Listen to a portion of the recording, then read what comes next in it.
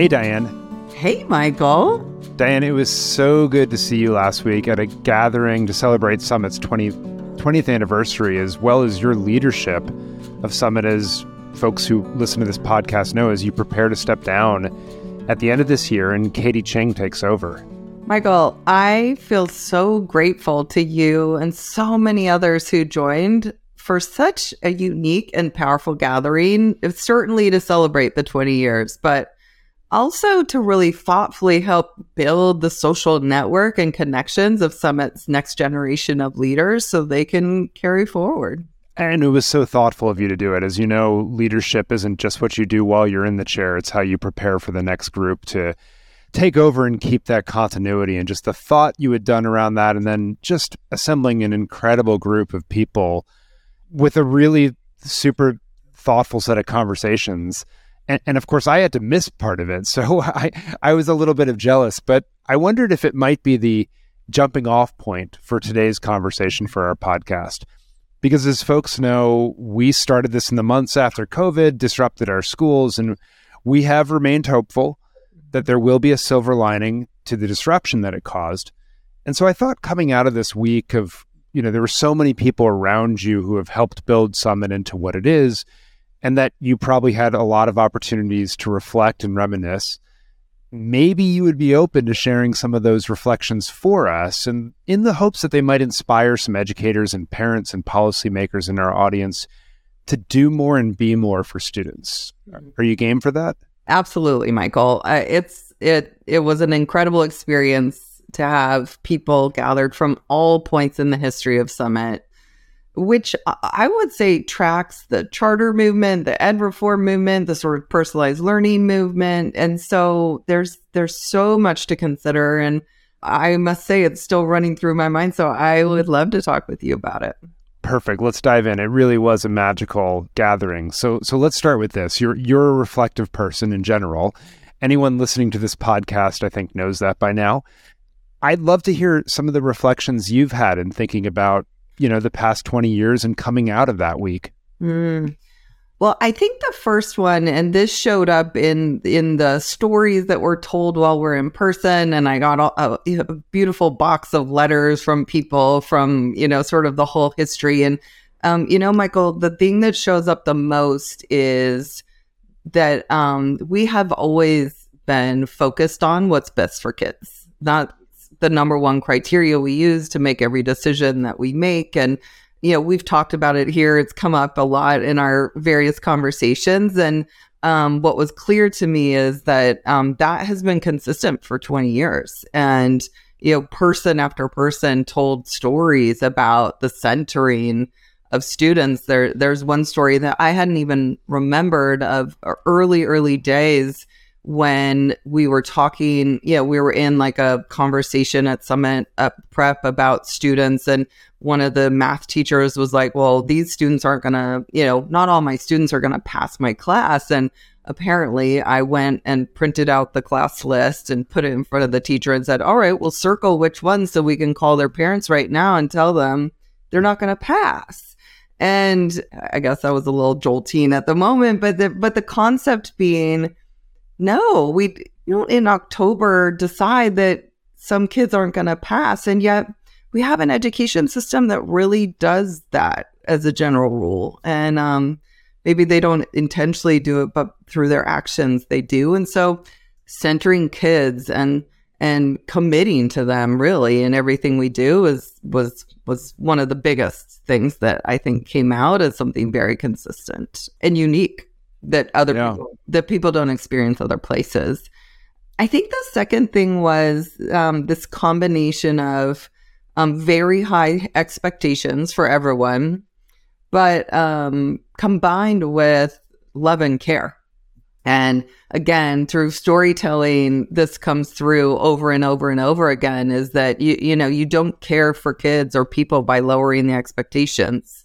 You care for them by having really high expectations and then offering significant support to help them reach those high expectations. And that people are happiest when we have high expectations. And it really made me think about the last few years, Michael, and understandably so, I guess, with COVID and whatnot. But I do think we've had sort of a lowering of expectations just in general. And yeah, those stories were powerful reminders of we're none of us are going to be happy by not meeting a low bar.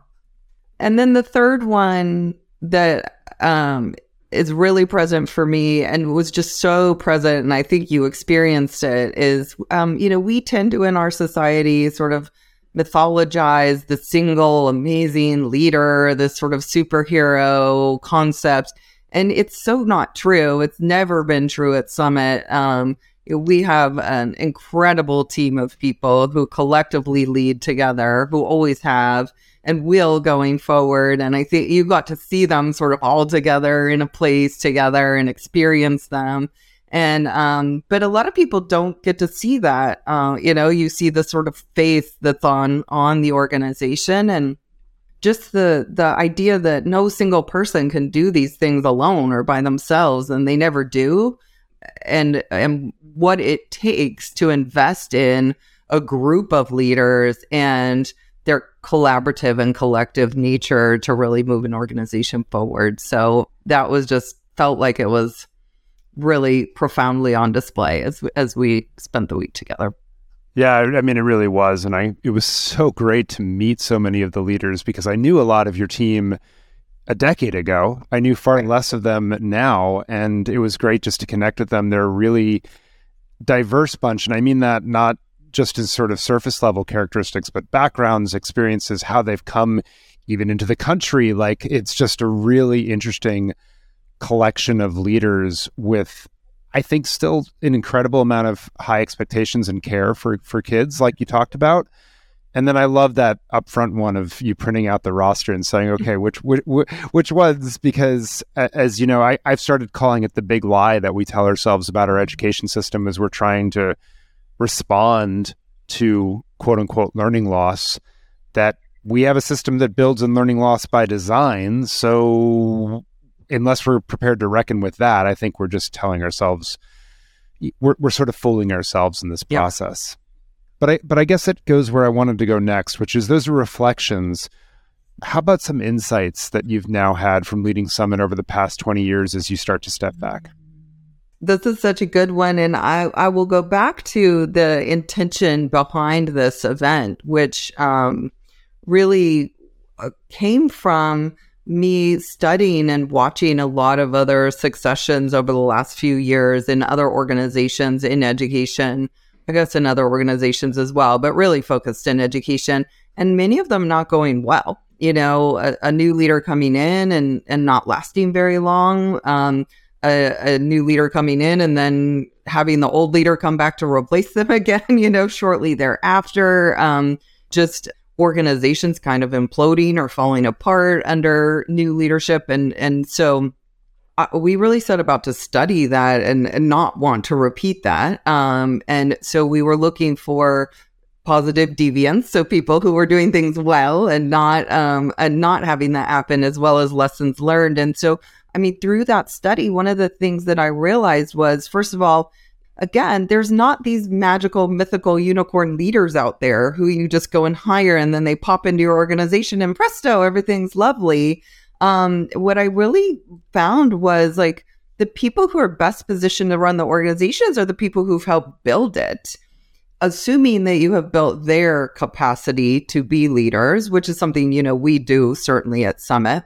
But then when I started engaging with our team, the pieces where they felt like they weren't ready were in the external, the social networks and the connections to all of the other organizations, which not surprisingly, I as the leader get more access to than people who are working more internally. And so we just really spent a lot of time and energy thinking about how to build those connections and those networks across organizations and across leaders.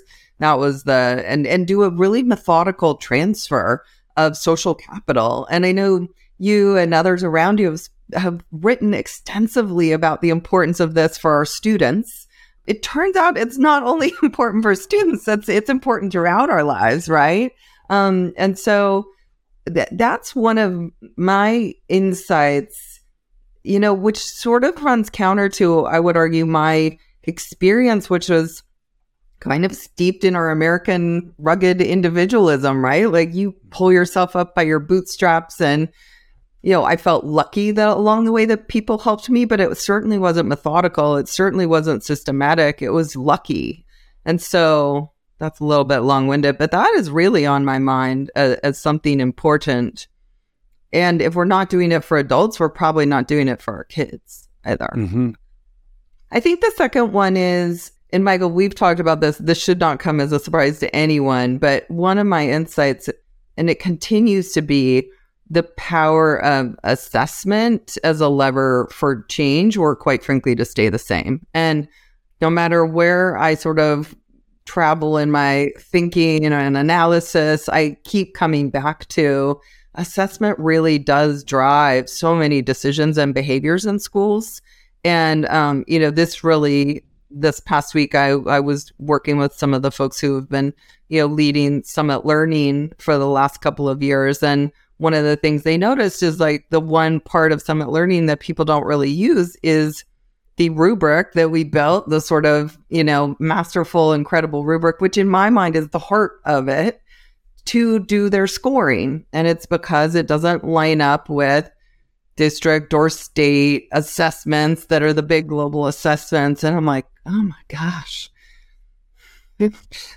Literally, assessment drives everything. And our assessments aren't aligned with what we want or what we care about, in my view, and as we've talked about. And so if we want something different, we're going to have to tackle assessment. And I know there's a number of people who have realized that and are starting work there, but it's a mammoth task. So that, and then my third is, and again, this is a long time in coming, but in general, theory and practice do not intersect in our work, which is so crazy to me, because as we've talked about, the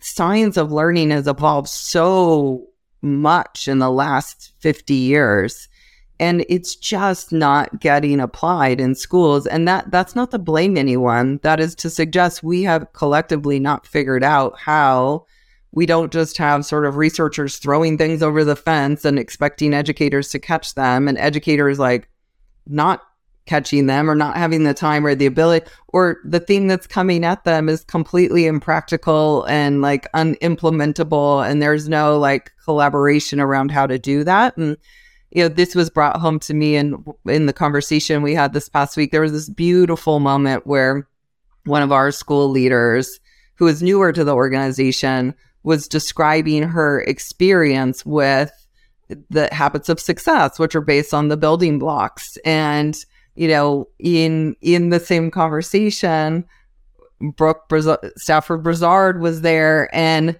was almost brought to tears by just this description of educators taking this work and like making it their own and implementing it. And she said, it's one-dimensional on the page, but that's not what it's ever intended to be. It should be in full dimension, but that has to be done in collaboration with educators, and you have to take it and make it work. And just so much more of that is needed. And in this moment in time, not even in the space that I work, but the science of reading is just like this feels like the most urgent thing we should be doing in the country right now. Certainly not passing absurd parent bills of rights. We should be focused on making sure every kid can read. Maybe a topic for a future week. Yeah. But the, if we really care about rights, that's where it would start, I think. But in terms of the intersection of theory and practice, it's interesting because I think theory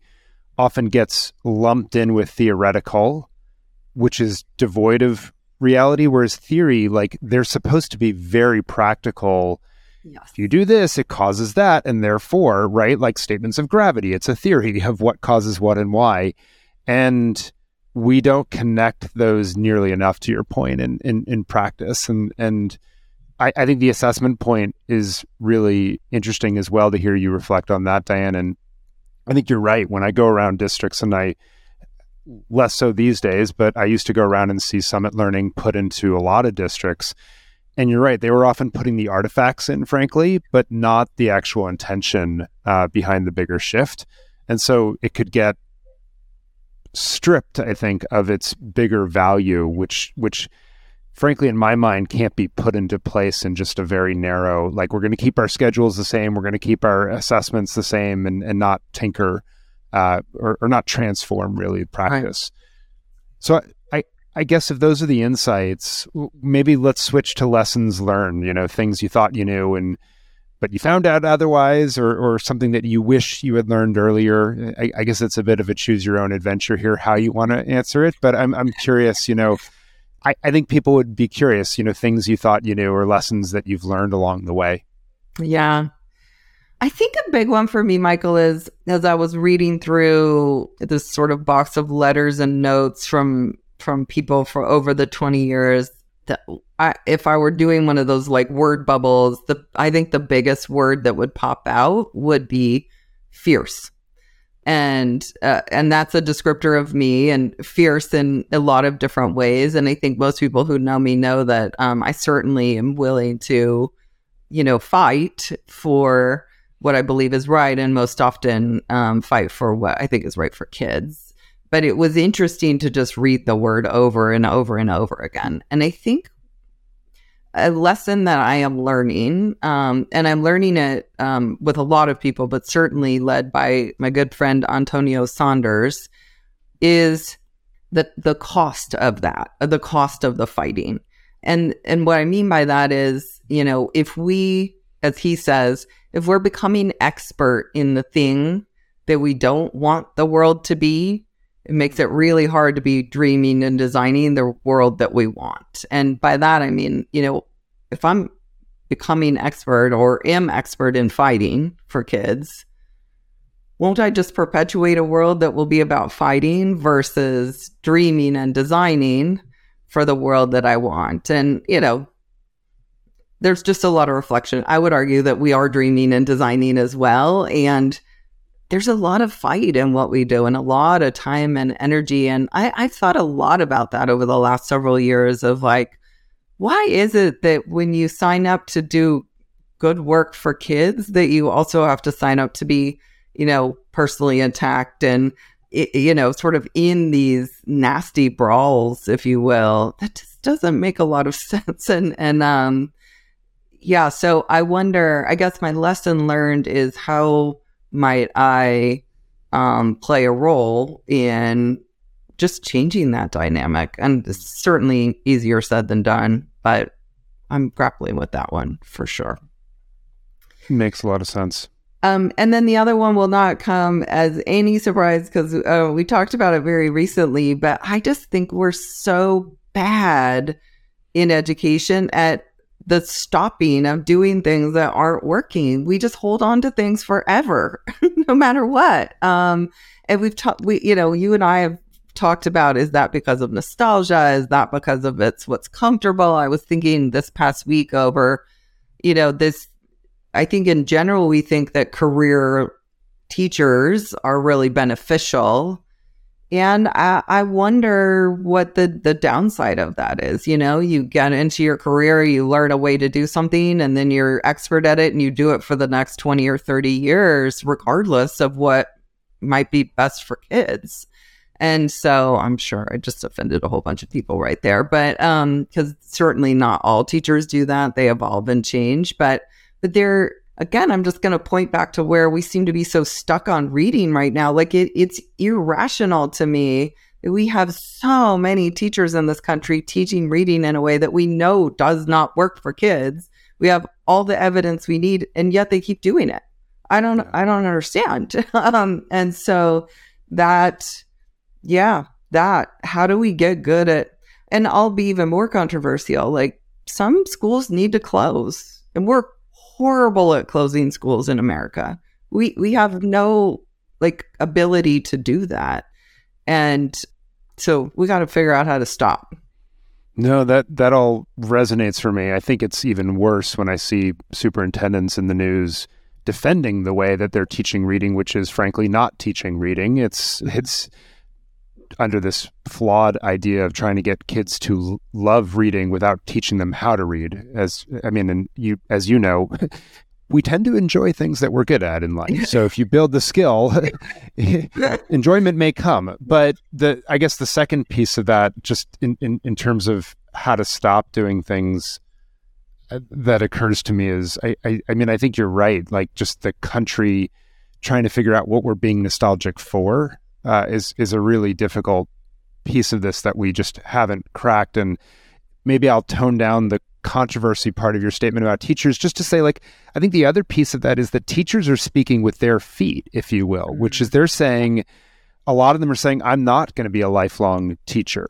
This is going to be a 10-year phase of my career. Maybe I'll come back to it in another 10 years. But I think we as a country, as a result, are going to get forced into grappling with, how do we reinvent a profession that we can't count on the same labor for a 30, 40-year career? And what happens if it's more fluid? And how do you onboard and sort of bring teachers up the curve quicker, leverage their expertise, but then acknowledge they may not be there for several decades? That might force us to grapple with this. So I guess that's the last piece, is that I think educators may bring us into this reality as well. Mm-hmm. Last question for me as we start to wrap up, which is, I'm curious, like, something, this is the opposite of the last question, which is something that you've had conviction around when you began Leading Summit, when you got tapped. And it was so nice to sit with members of your board and hear the stories for how they found you and stuff. But what's something that you had conviction around when you began Leading Summit, and now you actually feel even stronger about than before? Such a good question. And I'll use the language I use now, because I don't think it's the language I used then, but it's certainly the intent that I had then. I am more convicted than ever about focusing on students' ability to self-direct and drive their own learning. And here's the piece that goes with it. I think that has to be paired with personalization, because you can't self-direct through, a monolithic, one-size-fits-all world and set of schools. And I would add, in community, because I think sometimes what gets lost with self-direction and personalization is people think it's a solo act, that you're just by yourself, and learning really is a team sport and a group experience. And so it's the combination of those three things in my mind. But at the end of the day, what's so clear to me is no one will care more about a student's experience in school and their achievements and what they learn than the student themselves. It's their life. It's interesting. There's this funny story I have that I always turn back to when I got pregnant and I went to the doctor. I had been charting, and so I knew I knew the exact day that I got pregnant. And for a variety of medical reasons, like I had a different cycle and whatnot. And so the doctors said, "Oh no, you got." They calculated 2 weeks different from what, and I tried to explain to them, no, I know that I didn't get pregnant that day. I know it's this day. And they're like, yeah, nice. But in the chart, it was 2 weeks different. So I go through my entire pregnancy knowing that and sure enough, I deliver exactly when I think that I'm going to deliver, but not according to their 2 weeks off. And it occurred to me during that time, I was like, wow, I really have to be in charge of my own pregnancy here, because these people are here to help me and they're well intentioned and I think they care, but no one will ever care as much as I do. No one will know as much as I do about myself. So I really started to see them in a different light in that way. And this is what I believe in and want for students and kids, is that they own their learning.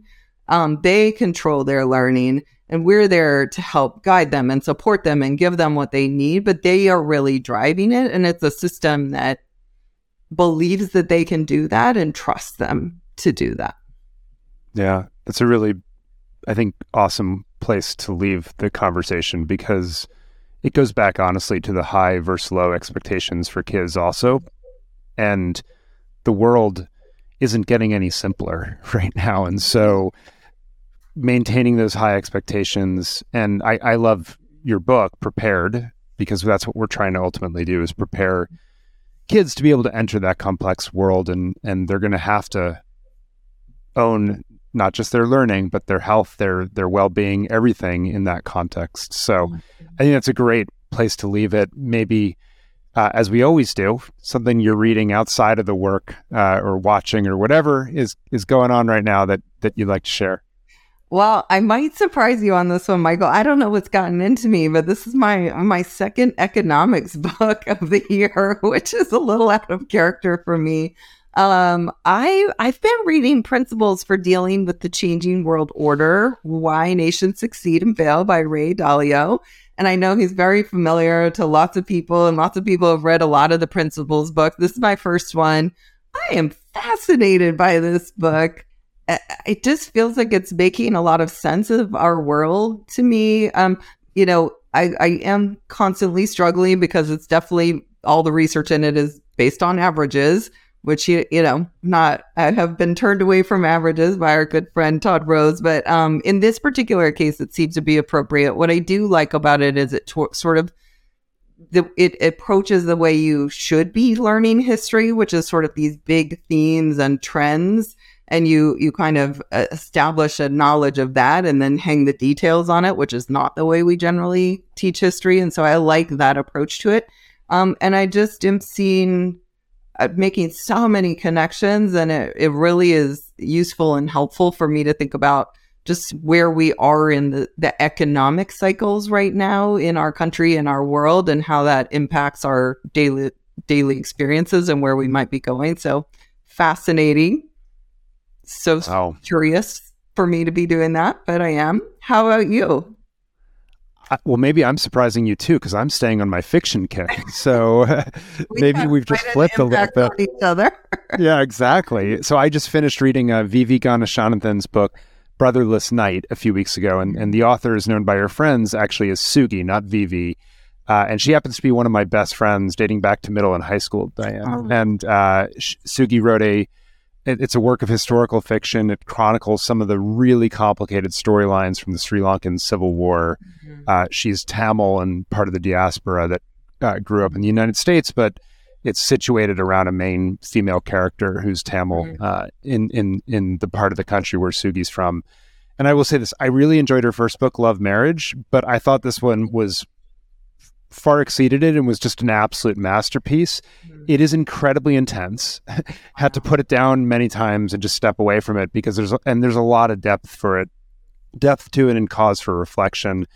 But I will say the New York Times Book Review agreed, because they actually put it on the cover of their print issue a couple months back, which was really cool to see. So highly recommend that. But I will also say just a thank you, Diane, throughout this conversation for sharing so much, as you've had a chance to reflect over 20 years of lessons learned. And I look forward to hearing from listeners, their thoughts as well on this one. And just thanks to all of you for once again listening to this episode of Class Disrupted.